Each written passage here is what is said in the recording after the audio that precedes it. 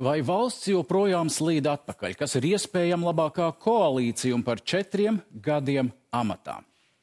Vēl līdz 8. jūlijam valsts prezidents Egils Levits viens pret vienu.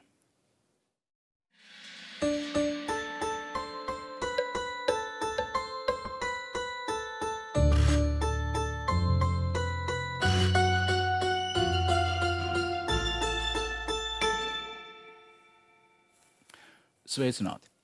Labvakar. Es gribētu sākt ar 2 aktuālām ziņām, un pirmā ļoti skumja ziņa. 7-gadīgā Justīna pēc 45 dienu meklēšanas ir atrasta, mirusi, mājas pagrabā ar vardarbīgas nāves pazīmēm. Cik zināms, ir aizturēts tēvs un pamāte. Kā jau minēja, 45 dienas meiteni meklē brīvprātīgie un policija, un sociālos tīklos ir daudz emociju, šoka no tā, ko valsts varēja vai nevarēja izdarīt sociāli un visneaizsargātāko personu aizsardzībai, līdz nožēlē, ka valstī nav iespējams nāvessods. Ko jūs teiktu? Tā ir traģēdija, kas šokē visu sabiedrību, visu Latviju. Ir sevišķi, ja mēs ņemam vērā, ka simtiem cilvēku bija iesaistīti meklēšanā, un vēl drausmīgāks ir aizdomas, kurš to varētu būt izdarījis. Mums nav konkrētu faktu, bet aizdomas ir, un šie abi fakti kopā, šī slepkavība un iespējams tas, kuri to ir izdarījuši, tas ir kaut kas drausmīgs, ko Latvijas sabiedrība ir ļoti reti kaut kad piedzīvojusi. Es domāju, ka vai valsts varēja to aizkavēt, tur ir grūti teikt. Teiksim, te ir pilnīgi citādāka situācija kā Jēkabpils traģiskās slepkavības gadījumā. Tur patiešām vaina ir valsts pusē. Šeit iespējams, droši vien būs vēl izmeklēšana un redzēs, varbūt, ka šī ģimene, kā zināms, arī bija nelabvēlīga, varbūt, ka valsts varēja tur kaut ko vairāk darīt. Tas nav tik skaidrs, bet tas pat situācija kā tāda, kad ir 7-gadīga meitene tiek noslapkavot, un vēl iespējams, kurš to ir izdarījis, ko, teiksim, šīs aizdomas, tas ir absolūts šoks mūsu sabiedrībai. Par drošību valstī un turpinot, jūs minējāt Jēkabpils gadījumu, kur bojā gāja sieviete, kas ilgu laiku ir lūgusi pēc palīdzības, jau ir daudz izskanējis par to, ka visu atbildību būtu jāuzņems valstī. Bet pavisam nesen ģenerālprokurors kādā intervijā izteicās, ka nav līdz galam cietušās vai bojagājušās advokāti izdarījis visu, kas tās spēkos, un tur ir runa pat līdz ģenerālprokuroru atbilstībai amatai. Tieslietu padome to ir skatījusi. Kā jūs vērtējat ģenerālprokuroru izteikumus? Absolūti nevietā, un tas tikai padara lietu sliktāku. Katrā ziņā Tieslietu padome vērtēja šo izteikumu, tā izteica nosodījumu šim izteikumam. Tieslietu padomes un augstākās tiesas priekšsēdētāja ziņā rosināt atcelt ģenerālprokuroru, bet tas bija, teiksim, atkal tikai parādīja to, ka valsts nav spējīga saprast, kur ir vaina, kur ir šī problēma, un šī problēma ir 100% valsts pusē.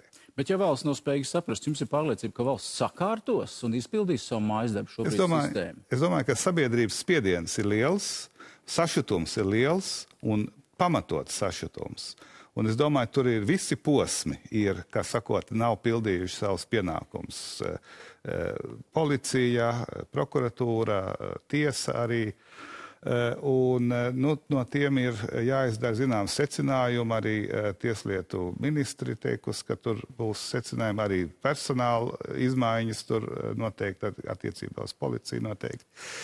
Katrā ziņā šeit ir runa par vienu, teiksim, tādu, tas ir varbūt pat vairāk nekā attiecībā uz šo kriminālu procesu vai uz kriminālu jautājumiem, ir tas, ka valsts iestādes bieži skatās uz lietām ļoti formāli.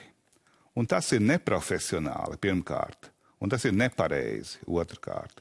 Un šeit mēs redzam, ka šis formālā skatīšanās uz lietām, teiksim, lasīt tikai likuma burtu, tas ir 7-gadīga bērna līmenī.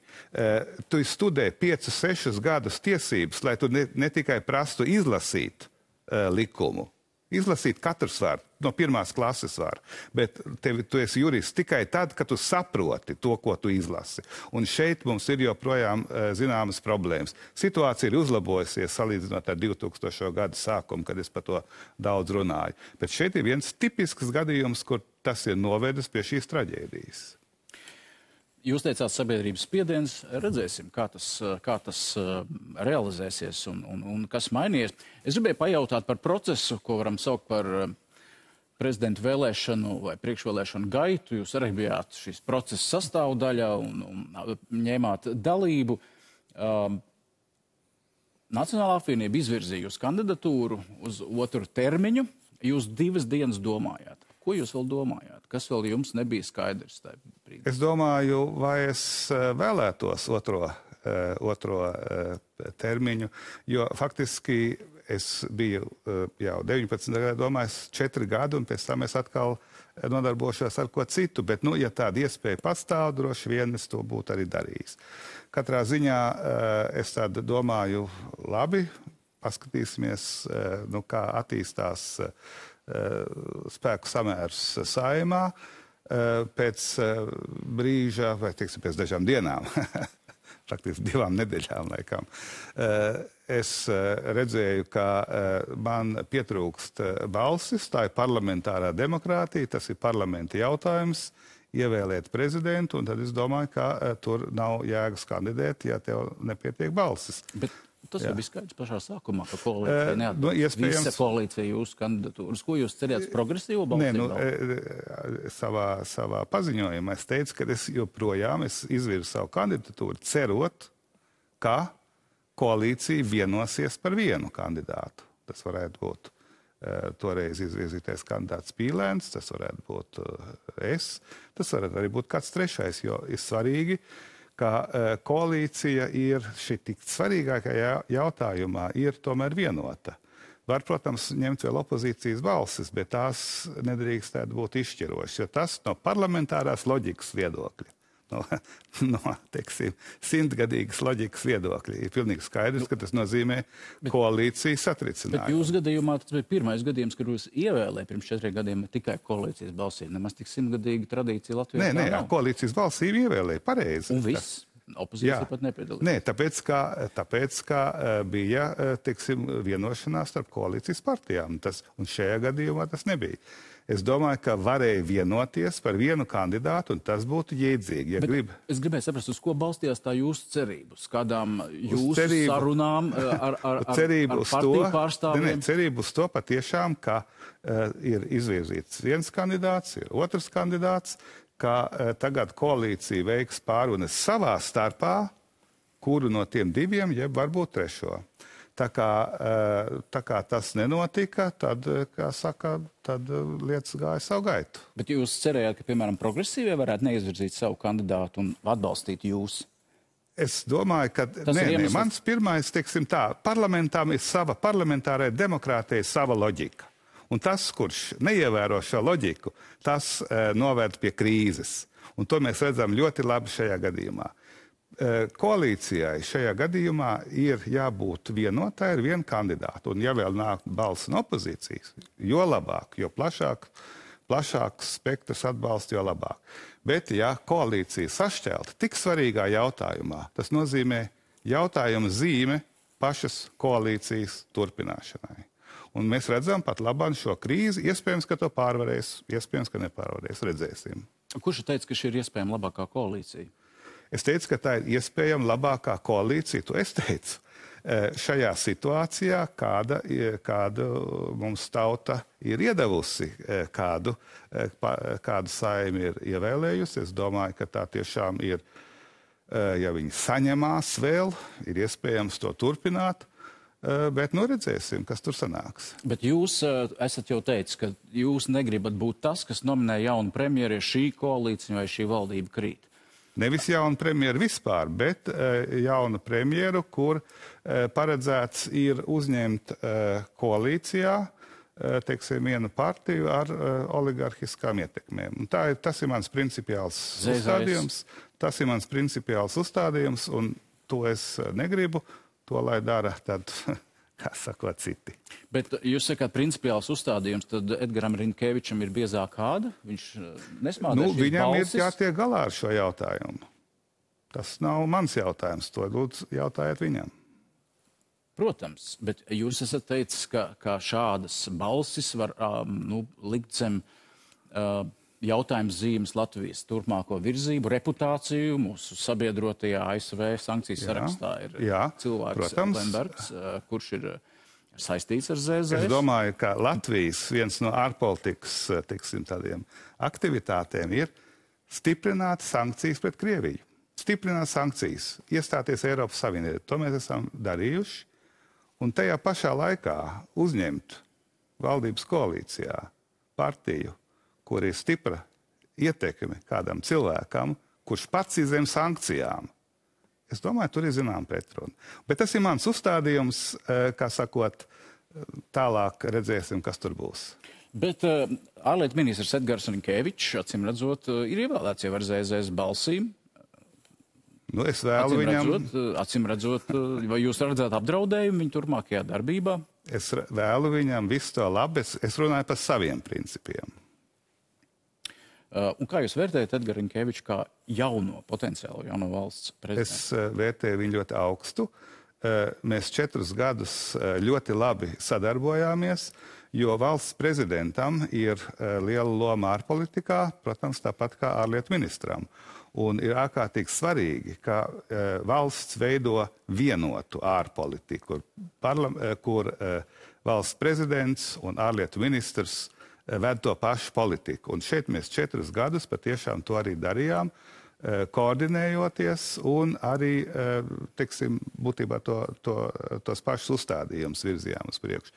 Tāpēc man ir pilnīga paļāvība, ka līdzinājais ārlietu ministrs, kļūstot par valsts prezidentu, turpinās šo pašu kursu.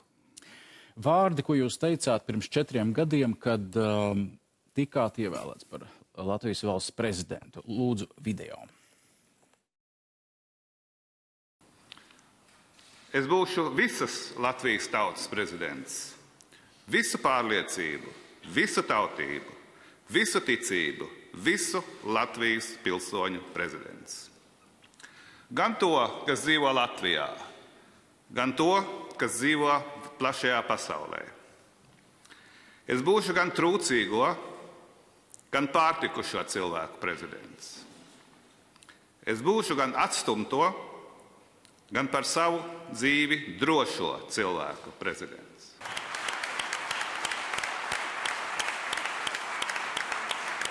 Izdevās kļūt par visu Latvijas pilsoņu prezidentu. Es domāju, ka visas tautas prezidents nozīmē to, ka tu iestājies par Latvijas ilgtspēju. Tas ir visas tautas interesēs, gan trūcīgo interesēs, gan to cilvēku interesēs, kas ir droši par savu materiālo stāvokli. Visu tautību cilvēku interesēs. Un tas bija mans virsuzdevums, un to es arī darīju tā kā pēc savas labākās sirdsapziņas iestāties par Latvijas ilgtspēju.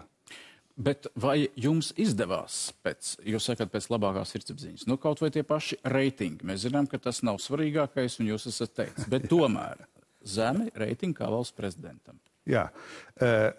Teiksim, lai iestātos par ilgtspēju, par Latvijas interesēm, tā, kad mēs pēc 10 gadām varam teikt, ka mēs pirms 10 gadiem pieņēmam pareizus lēmumus, tur nevar skatīties uz populistiskiem strāvojumiem. Šeit katrā ziņā lielu problēmu mums radīja Covid, kam izrādījās, ka apmēram 1/3 no Latvijas iedzīvotājiem ir ar nostājām, kuras ir grūti savienot ar racionālām nostājām. Un mana pozīcija ir pilnīgi skaidra. Es bez kompromisa iestājos par racionālu politiku šajā gadījumā, jo tas ir Latvijas ilgtspējas jautājums. Un, protams, ja es runāju par ilgtspēju, tas nozīmē, ka var būt tā, ka aktuālie strāvojumi var domāt ko citu. Un mēs esam parlamentāra demokrātija, un mēs esam demokrātija, ko katrs, kā sakot, domā katram ir savi priekšstati, un tas ir normāli. Tā tam ir jābūt, kolēģi, tā tam ir jābūt. Jūs sakāt, nebijāt populists, teicāt, kā ir. Jā. Jūs ar to domājat arī to teicienu, kas palika slavens par koronavīrusu un Ziemassvētkiem. Redziet, tas ir tāds skolniecisks jociņš, ko tad izrauj no kontekstu un tad paši ķiķinās. Es domāju, jāskatās nopietni. Tas bija daudzi cilvēki, it sevišķi vecie cilvēki aptuveni tajā laikā nomira. Ziniet, kāpēc? Tāpēc, kad viņus aplaida ar koronavīrusu darbinieki, kuri nebija vakcinējušies. Tas ir skandāls. Lūk. Darbinieki šajos vecoļaušu mītnēs. Kā piemēram? Mācnēni un citi. Kā piemērs bezrūpībai un nolaidīgai darbībai. Labi. Otrs arguments, ko jūs sakāt, kāpēc nebija, teiksim, reitingu labāka rādītāja, ir tas, ka jūs iestājaties par latvisku Latviju. Un šeit jūs mināt divus tādus terminus - gļēvlatvieši un psiholoģiskā dekolonizācija, kas ir nepieciešama. Ko jūs ar to domājat? Jā, teiksim tā, es vienmēr esmu kopš atmodas laika iestājies par latvisku Latviju, jo Latvijā ilgtermiņā, atkal par ilgtermiņu, ir jēga tikai tad, ja tā ir latviska valsts. Tā ir mana pārliecība. Ir cilvēki, kas man nepiekrīt. Bet es uzskatu, un viena liela daļa sabiedrības uzskata, ka Latvijai ir jābūt latviskai. Mums ir koloniālais mantojums no padomu laika, bet arī vēl no cariskās Krievijas laikas, ap citu, kas ir mūsu mentalitātē, mūsu uztverē. Un es domāju, ka pēc 30 gadiem mums lēnām ir jātīstās tālāk, jo tas kropļo šo mentalitāti mūsējo. Man jāsaka, ka tas, ko es saku tagad, iet roku rokā ar globālo tendenci, globālo trendu. Kritiski izvērtēt koloniālismu mantojumu, Rietuma Eiropas koloniālismu mantojumu, Āfrikā, arī Amerikā. Un man jāsaka, ka šis trends ir.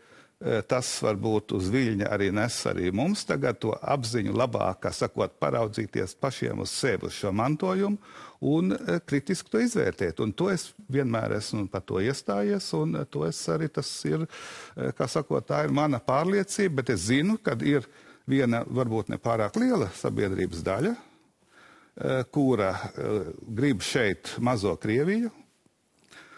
Tur es nekādā ziņā nekādu kompromisu neredzu iespējami.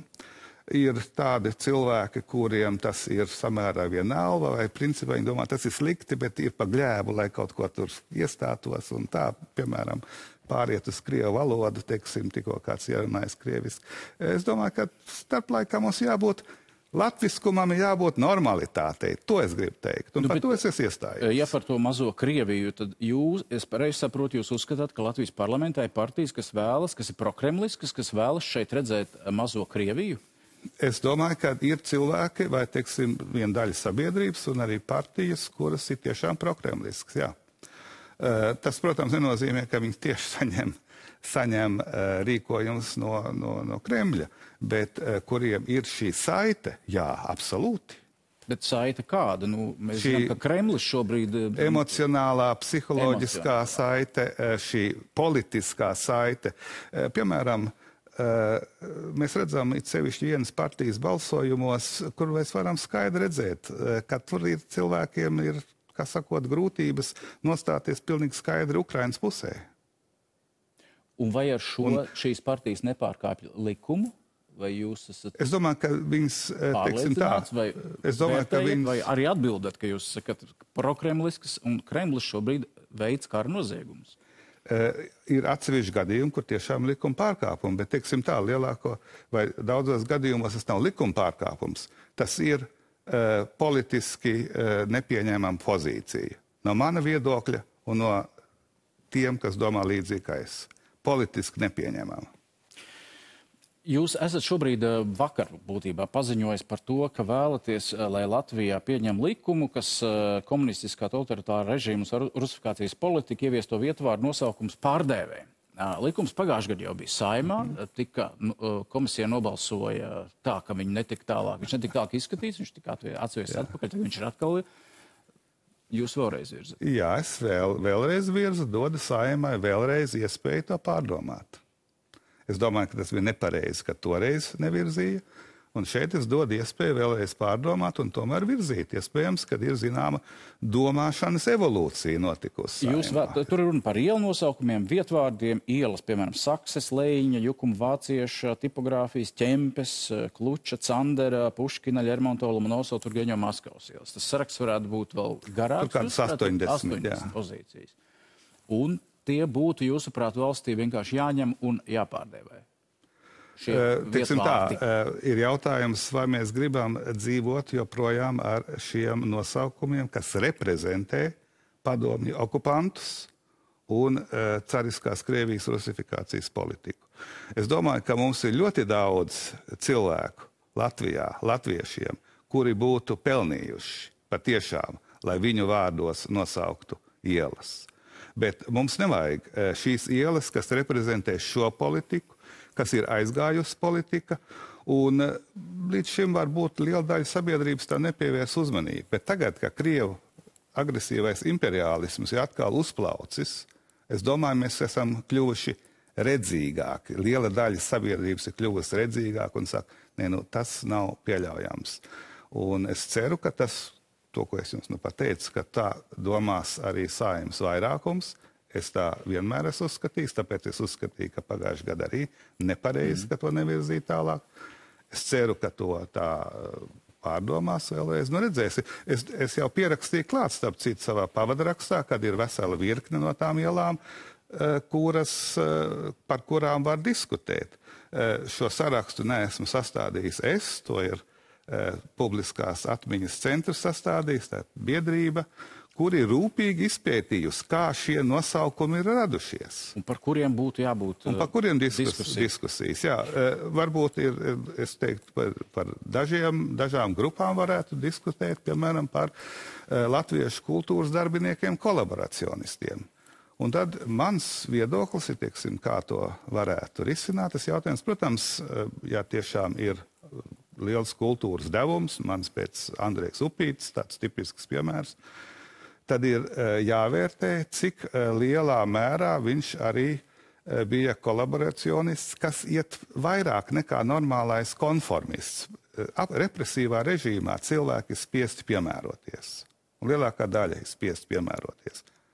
Bet ir cilvēki, kuri izceļās un, kā sakot, vai karjeras dēļ, vai tiešām savas pārliecības dēļ, par to varētu diskutēt. Strādā ar okupantiem. Un es domāju, ja tas ir tā, tādā gadījumā man šķiet, ka nevajadzētu šīm ielām būt vēl turpmāk šeit redzamām. Ja tas ir normāls konformisms, kur uzraksta ievadā, teiksim, kādai grāmatai dažus slavas vārdus Ļeņinam vai ko, es teiktu. Tas neskaitītos. Tas ir tāds kritērijs, jā. Bet par to būtu diskusija. Man ir pavisam ļoti svaigs piemērs, tāpēc, ka svaigs piemērs. 120 gadi kopš dzīves Edgars Kauliņš, ko sauc par Kauliņu tēvu. Tie, kas dzīvo Lielvārdē vai Ogres novadē, par viņu zina. Kolhoza Lašplēses priekšsēdētājs, pagasta partorgs, dienējis Sarkanā armijā, vadījis kolhozu. Tas mīts vai tas vēsturiskais stāsts, ka viņš ir pasargājis savu kolhozu biedrus no izsūtīšanām, viņam uzlika pieminekli šogad. Es neesmu iedziļinājies tieši šī cilvēka biogrāfijā. Svaigs piemērs, tāpēc jautā. Es saprotu, jā, es neesmu iedziļinājies. Es zinu, protams, ka viņš bija ļoti tuvs okupantu režīmam. Ja viņš vienlaicīgi izmantoja šo savu stāvokli, lai pasargātu cilvēkus no deportācijām, es domāju, tas būtu jāņem vērā, bet es to nezinu. Tas, man jāsaka, neesmu iedziļinājies šajā biogrāfijā, tad noteikti tur jābūt kādiem pierādījumiem par to. Bet atstājot pašvaldības ziņā izlemt par šādiem pieminekļiem, ir vēl pieminekļi Jānim Fabriciusam, piemēram? Es domāju, ka tas ir nacionālais jautājums, jo, redziet, ir pašvaldības, kurām ir grūti atteikties no šiem novada varoņiem. Varoņiem vai arī pat nevis sava novada varoņiem, vispār okupantu varoņiem vai cariskās Krievijas varoņiem. Puškins, piemēram. Tā kā man jāsaka, tāpēc es domāju, ka nevar būt atšķirīga nostāja šajā jautājumā dažādās pašvaldībās. Tas ir tomēr, ja Latvijā kopā jāskatās. Un tad katru atsevišķu gadījumu, tāpēc es saku, es to iesniedzu, norādot, ka tas nav mans saraksts, bet tas ir šis pētījuma rezultāts. Un lūdzu Saeimas deputātus par to diskutēt un skatīties katru gadījumu atsevišķi. Tur kopā kāds 80 nosaukumi ir, jā.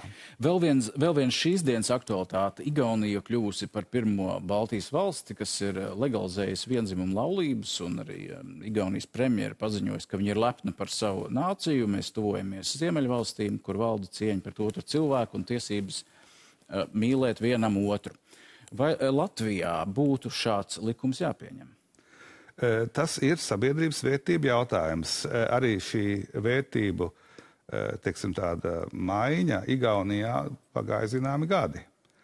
Tagad Igaunija nonākusi, Igaunijas sabiedrības vairākums, kuru reprezentē parlamentu vairākums, ir nonācis pie šāda secinājuma. Nu, es nezinu, Latvijā pat labāk tā nav. Iespējams, ka tas ir uz robežas, bet, nu, redzēsim, katrā ziņā tas ir sabiedrības jautājums. Sabiedrībai par to ir kā saka, jāvērtē, un pat labāk ir sabiedrība sašķelta. Lielākā daļa joprojām laikam nav gatava šādam solim.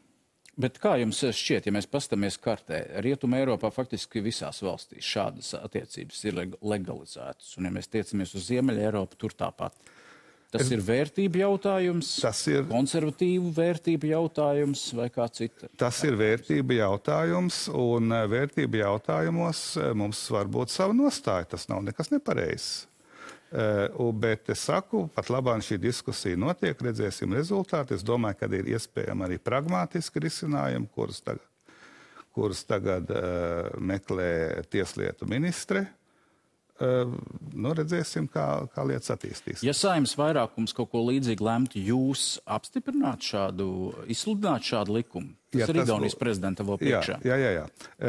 Ja tas ir sabiedrības vairākums, un līdz ar to varētu teikt, ka Saeimas vairākums, ka arī sabiedrības vairākums ir nonācis pie šāda secinājuma, tad jā, kas sakot, es teicu, tas ir sabiedrības vērtība jautājums. Paldies par atbildi. Jautājums par to, kādā veidā strādā koalīcija, valdība, attīstās Latvijas valsts. Esat teicis, mēs slīdam atpakaļ, joprojām slīdam atpakaļ. Ir kādi uzlabojumi? Pat labāk es tādus neredzu.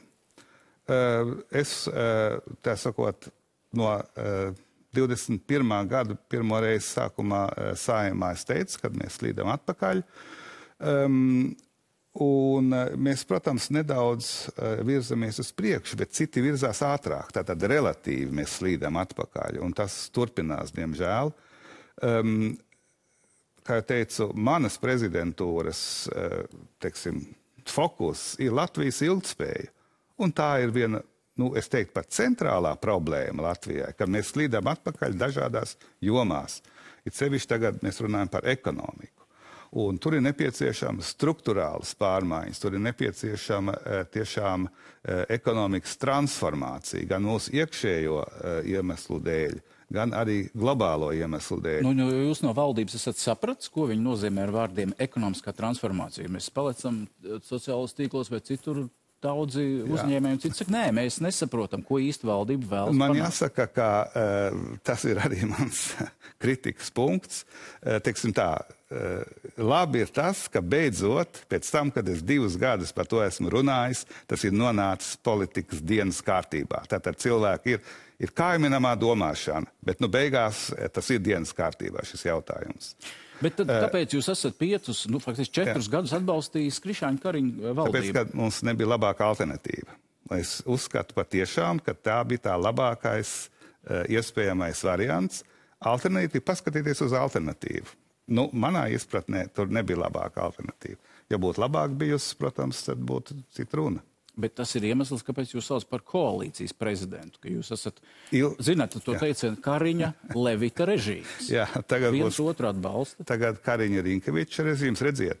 Es domāju, ka parlamentārā demokrātijā politikas centrs ir Saeima un valdība, nevis prezidents. Prezidentam ir zināmas, kā sakot, tādas rezerves funkcijas, un viņa galvenais uzdevums, ko es esmu visu laiku centies darīt, ir domāt par valsti ilgtermiņā. Nevis risināt konkrētus jautājumus. Man arī nav tādu instrumentu. Ir ministrijas ar 100 ierēģi. Tas nav prezidentam paskļauts. Bet man jāsaka tā, valdība gāja pareizā virzienā, nepārāk. Viņi varēja iet ātrāk, ja viņi būtu jēdzīgāki bijuši. Nu, jums ir zināmi instrumenti, kaut vai vienas grib nosaukt šogad. Pieņēma 2023. gada valsts budžetu. Jūs to izsludināt, teicāt saprātīgākais no iespējamiem. Ziniet, kas būtu, ja nebūtu izsludināts? Tas nozīmē, ka viss sāktos no gala, un mums tagad vēl nebūtu jauns budžets. Bet mēs redzam, ja grib, nedēļas laikā var atrast 140 miljonus veselībai. Ko arī tad iespējams varētu izdarīt, ja jūs būtu teicis savu vārdu? Nē, katrā ziņā tas radītu daudz lielāku hausu. Man jāsaka, ka tas bija ilgstošu mēnešu darba rezultāts. Nav optimāls, mēs redzam arī šajā gadījumā, ko jūs minējāt, nav optimāls, bet to sūtīt atpakaļ, man jāsaka, tas būtu absolūtais hauss. Tāpēc ir, kā sakot, es skatos uz valstu kopumā, un es ceru, ka mans pēcnācējs arī skatīsies uz valsts kopumā.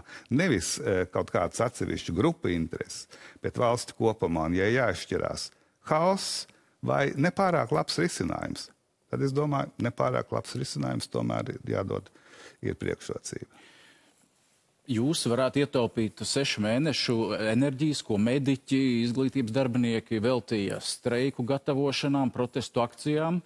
Tas nenozīmē, ja budžets būtu pieņemts kvalitatīvi un atbilstoši un būtu izdarīts darbs pietiekamā, labā līmenī. Jā, tas būtu vēl labāk, protams, bet ja budžets būtu atsūtīts atpakaļ, tur nav nekādas garantijas, ka tas būtu tādā virzienā, kā mediķi to grib. Absolūti nē, iespējams pat otrādi. Tā kā man jāsaka, politikā vienmēr ir izšķiršanos starp netik labu risinājumu un vēl sliktāku risinājumu. Diemžēl tā ir tā realitāte. Viens, ko kādreiz uzrunāja tas, ka es nesasaucu ministru kabineta sēdes. Mans stils nav publiski pazemot ministrus. Tas ir Krievu stils. Man ir drīzāk Ziemeļeiropas stils. Man nav publiski jāpazemo ministri.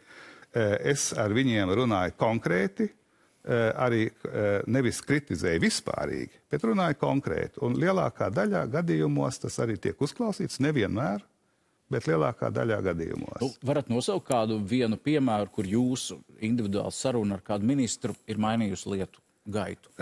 Es domāju, tur ir daudzas lietas. Ko jūs varat atklāt? Kaut vai, piemēram, es pastāvīgi iestājos un tiešām es varētu sasaukt ministru kabineta sēdi, bet runājot ar 3 izglītības ministriem, kā es saku, latviskums ir viens no manām prioritātēm. Es domāju, tas, ka pieņēma beigās lēmumu, ko nevarēja izdarīt 30 gadus, gļēvi nevarēja izdarīt 30 gadus, pāriet uz valsts valodu, vienotu valsts valodu skolās. Es pastāvīgi un pacietīgi ar to runāju. Tagad ir pagājušajā gadu rudenī ir pieņemts otrs sekojošs lēmums. Otrajai svešvalodai, kura līdz šim lielākoties gadījumos bija krievu valoda. Un mēs esam sen ārā no krievu telpas. Mēs esam sen ārā. Tas ir pilnīgs anahronisms. Tagad ir pieņemts lēmums, ka otrā svešvaloda no 26. gada, acīm redzot, ātrāk to nevar panākt, vai nevarēja panākt, būs kāda Eiropas Savienības valoda. Un tas ir pacietīgā darbā. Arī, piemēram, tas, ka ir tomēr uzlabots zinātnes finansējums. Nepietiekoši, bet tomēr uzlabots. Un man jāsaka, ka tas ir, visi runā par to, ka tas ir vajadzīgs. Un es arī visu saku, ka zinātne viens no ķēdes posmiem, lai nonāktu pie labākas ekonomikas. Un mums ir 0,7% no mūsu iekšzemes koprodukta mēs veltam zinātnē. Eiropas Savienībā vidēji tas ir 2,1. Tagad ir pieņemts lēmums 4 gados, un tikai tāpēc, kad es pastāvīgi uz to spiedu, paaugstināt uz 1,5. Eiropas Savienībā, tad būs tuvu pie 3, tas būs tikai puse. Un ir kādām visu laiku, kā sakot, tas ir jāatgādina, jāspiež, beigās tas arī izdodās. Par tiem 0,7 tagad atkal ir šaubas, jo 140 miljoni, kas jāatrast veselībai, tur daļa aiziet arī no pētījumiem paredzētās naudas. Tas ir žēl, bet to lai ņemas jaunā valdība. Lai ņemas jaunā valdība. Jūs sakat, jums trūkst... Vai jaunais prezidents. Bet es zinu, jaunais prezidents arī saprot šo problēmu. Viena no prezidenta amata kandidātēm, Elīna Pinto, ir strādājusi kopā ar jums. Un tas, ko viņa minēja priekšvēlēšana diskusijās, minēja argumentus, kāpēc viņa aizgāja. Tas ir tas, par ko jūs runājāt, par kaut kādu zināmu formālu pieeju lietām. Un kā viņa saka, bieži viņai ir likts atrakstīties, vai kancelejas vadītājs ir licis. Un bieži vien jautājumi tiek diskutēt tādā formātā, vai tas ir prezidenta kompetencē, vai tas nav prezidenta kompetencē palīdzēt. Kā jūs komentētu Elīnas Pinto izteikumus un kā jūs, vai tā ir taisnība? Vai jūs varat apliecināt, ka mums ir bijušas šādas domstarpības par darbu vai ieguldījumu? Es domāju, ka Elīnai Pinto vajadzēja kaut kā izcelties šajā prezidenta diskusijā. Bet katrā ziņā tas nav taisnība. Protams, ja man ienāk kādi jautājumi, tad jautājums, vai tas ir prezidenta kompetencija, vai tas ir šis jautājums. Es nevaru 1000 jautājumus vienlaicīgi atrisināt. Tad ir jānodod, protams, attiecīgām iestādēm ar attiecīgu rekomendāciju, lai tās šos jautājumus risina. Prezidentālā iekārta, tas varētu būt citādāk, bet es neesmu pat tiesīgs to darīt. Es varu runāt ar attiecīgo ministru. Es daudzos gadījumos tiešām daudz laika veltīju uzklausot, piemēram, mediķus. Es daudzkārt runāju ar mediķiem. Es, protams, tos uzklausu, viņu vēlmes, nododu veselības ministrei, nododu ministru prezidentam. Atsevišķos gadījumos arī Saeimas deputātiem. Tas ir prezidenta uzdevums. Tā kā es teiktu, es patiešām esmu šos uzdevumus arī tieši jautājumā par cilvēku vēlmēm. Es domāju, kāda ir atbilstoši šai institūcijai, tiešām ļoti rūpīgi izskatījis un izvērtējis. Jūs pats sadarbojies valsts kādreiz prezidenta kancelejas konstitucionālo tiesību komisijā. Jums pašam nepietrūka, nevajadzēja kādas domnīcas, ekspertu grupas, kas varētu zem jums vai pie jums kādus jautājumus izstrādāt vairāk kādās konkrētās jums prioritārās nozarēs? Un nāk tad klajā. Mums bija regulāras konferences, sanāksmes par konkrētiem jautājumiem. Piemēram, atkal par vienu no beidzamām par to, kāpēc nefunkcionē pārnese no zinātnes uz inovācijām, uz tautsaimniecību.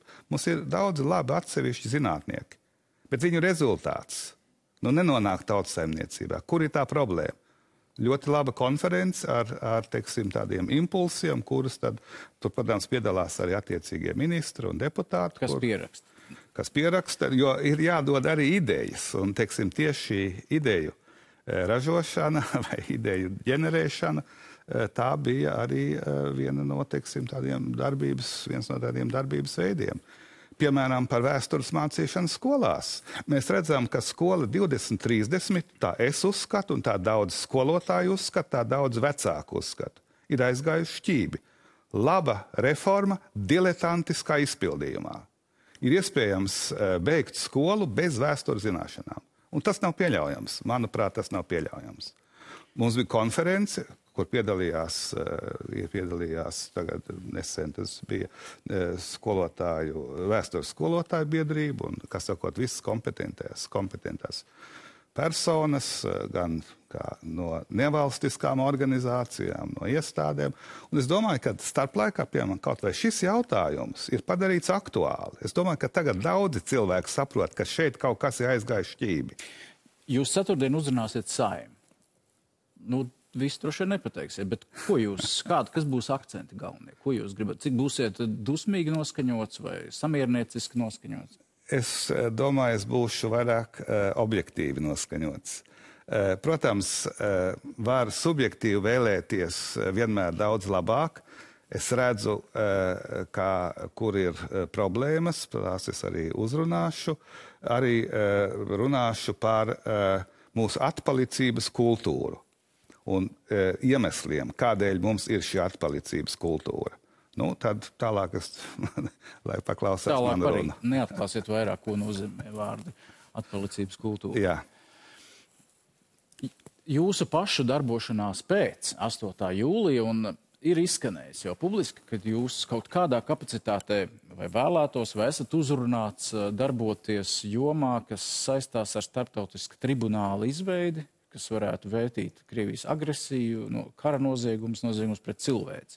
Īpaši tribunāla izveidi. Varat atklāt kaut ko vairāk? Kādā kapacitātē un ko jūs ar to domājat, kad jūs runājat? Es katrā ziņā esmu pateicīgs par šiem 4 gadiem, kuras varēja kalpot Latvijas valstī pēc labākās sirdsapziņas. Bet, protams, es arī turpināšu savu darbību. Es esmu uzaicināts izteikt savu viedokli dažādās starptautiskos fórumos, konferencēs. To es tūlīt jau jūlija vidū braucu uz Ņujorku.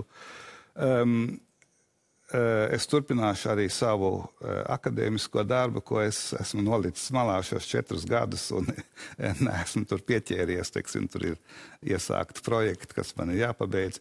Tā kā, ko darīt būs, varbūt šādu un tādu pakomentēšu politiku, bet es teiktu, ka es turpināšu savu darbu Latvijas labā. Šeit Latvijā? Jā, protams. Latvijā, protams, jā. To mēs, protams, redzēsim, kādas vēl iespējas, bet nopietni runājot par Ukrainas, gribu pajautāt par Ukrainu jautājumu. Es zinu, ka būs NATO samits, ir daudz solījumi, kurus vēlas Ukraina dzirdēt, diez vai tie būs. Cik reāli ir šobrīd un kas ir tas apsolījums, ka Ukraina varētu no NATO samita viss, realistiskāk saņemt? Par iestāšanos NATO vai par turpmāku atbalstu? Jā. No paša kara sākuma es esmu ļoti aktīvi iestājies NATO par to, lai Ukraina tiktu pietuvināta, bet būtībā tiktu uzņemta NATO. Jautājums ir kad? Kopš 2008. gada NATO saka, durvis ir vaļā. Bet, kā Ukraiņiem nākt iekšā, tad, tā sakot, varbūt pagaidiet. Tas vairs nefunkcionē, tas vairs neiet tālāk. Un tur ir ļoti skaidra nostāja, ko es esmu paudis, arī it sevišķi biežāk NATO austrumu flanga prezidentu mītiņos, tikšanās, beidzamo reizi Bratislavā pirms pāris nedēļām. Tur bija vienots uzskats, tur bija arī ģenerālsekretārs Stoltenbergs par to, ka tas vairs neiet cauri. No otras puses ir skaidrs, ka kamēr Ukrainā turpinās karš, tikmēr NATO nevar tikt paplašināta tādā veidā, kā uzņem vienu karojošu valsti, jo tas automātiski nozīmētu kara stāvokli. Un kaut kas pa vidu ir tie pat labāk ļoti intensīvi gatavots, un es domāju, ka tai līnijai vajadzētu būt tā, ka tūlīt vai drīz pēc kara Ukraina tiktu uzņemta, un varbūt tajā starplaikā ir noteiktas garantijas, kas ir ļoti tuvu 5. pantam, vai kas ir ļoti tuvu, kas ir garantē to, kad ir Ukrainai palīdzība no NATO. Un es domāju, ka pie tā arī tagad arī tiek strādāts joprojām. Un tas ir kaut kas... Bet vai tas neradīs Krievijai vēlmi nebeigt karu nekad, visās iespējamās formās? Jā. Tā ir dilemma, bet katrā ziņā tas, ja Ukraina tiktu atstāta tādā nedrošā situācijā, tas provocētu nākamo karu, jo Krievija tad varētu atgūties. Krievija tagad ir novājināta karā. Un tā ir nepieciešama daži gadi, lai atgūtos, kamēr pastāv šī agresīvā ideoloģija, un es gribu uzsvērt, tas ir ideoloģisks karš no Krievijas puses. Tas nav par resursiem, tas ir par ideoloģiju. Tikmēr Ukraina un visa Eiropa ir apdraudēta. Un tādēļ mums ir jādara viss, lai nebūtu nākamais karš, lai Ukraina tātad vispirms uzvarētu šo karu un nebūtu nākamais karš. Tas nozīmē, ka tad, ja Krievija vēlreiz, teiksim, pēc dažiem gadiem mēģinātu uzbrukt Ukrainai, tā Krievija zinātu jau iepriekš, viņi zaudēs, un tādēļ viņi arī neuzbruks. Un tas ir NATO uzdevums panākt tādu risinājumu. Par to mums bija sarunas Bratislavā, un es domāju, ka būs arī viens piemērots risinājums. Tas nebūs tas risinājums, ko varbūt Ukraiņi vēlas visvairāk. Tas ir tūlītēji uzņemšana vai tā, bet tas ir tas reālais variants. Par Ukrainas uzvaru mēs visus to ceram, bet par vēl vienu uzvaru gribēju jautāt, un tā nav tikai sporta uzvara, droši vien tā valsts mērogā bija ļoti liela uzvara visai nācijai 2023. gadā. Tās ir Latvijas hokeja izlases bronzas medaļas. Jūs arī bijāt Tamperē, lidojāt kopā ar faniem, bijāt tribīnēs, varam arī redzēt kadrus, lūk arī himna, pēc tam ģērbtuvēs kopā, lūk arī jūs. Tas bija viens no emocionālākiem brīžiem jūsu prezidentūrā. Noteikti. Es neesmu bijis tādā hokeja, es esmu bijis reģionālā kādā mačā, kur divas Latvijas pilsētas sacenšās, varbūt 100 vai 200 cilvēku stadionā. Bet šis kaut kas bija vienreizējs. Man jāsaka, tas emocionālais pacēlums un sevišķi beidzamās 10 minūtes, kur mēs faktiski no zaudētas pozīcijas uzvarējām beigās, saņēma visu spēku, kas bija iespējams, un uzvarējām. Un es domāju, tas bija dziļi simboliski arī. Otrs, viss stadions, visi skatītāji bija viennozīmīgi Latvijas pusē. Tur nebija visi latvieši, tur bija varbūt 70% latvieši, 30% bija somi, bet arī visi somi bija latviešu pusē. Man jāsaka, tas bija tiešām viens ārkārtīgi emocionāls piedzīvojums, pārdzīvojums, un pēc tam arī kabīnēs svinēt kopā ar hokejistiem. Es domāju, tas uz brīdi vienoja nāciju, un tāda vienotības sajūta nav ilgi bijusi. Man jāsaka, atceros beidzamo reizi no atmodas laika lielajām demonstrācijām, bet tāda vienotības sajūta. Bet jūs sakat uz brīdi, citi ir teikuši, ka lūk, kur jāiegulda nauda, nevis integrācijas programmās, kas nestrādā nācijas saliedētībai. Redzi, saliedētība nenozīmē, ka ir salipināti cilvēki kopā. Tiem ir jābūt saliedētībai no cilvēku iekšējās pārliecības jānāk ir. Un es domāju, ka pie tā ir patiešām jāstrādā, pie mūsu demokrātiskām vērtībām, pie mūsu nacionālām vērtībām. Un tas ir iemesls, kādēļ es esmu par latvisku Latviju. Jo tad mums ir kopēja komunikācijas telpa. Ja viena daļa Latvijas iedzīvotāji komunicē krieviski, citi komunicē poliski savā starpā, vai vēl citi lietuviski, vai vēl citi, nezinu, kādā valodā, mums nerodās kopēja komunikācijas telpa, kas ir nepieciešama demokrātijai. Tā ir latviskums, ir saliedētības politika. Un es domāju, ka tas ilgtermiņā mēs arī ejam tajā virzienā. Un tāpēc man liekas, ka būtu labi, ja mēs to darītu apzinātāk. Arī tas, ka joprojām, teiksim, tāda paliek, ka tiek prasīta darba vietā krievu valodas zināšanas.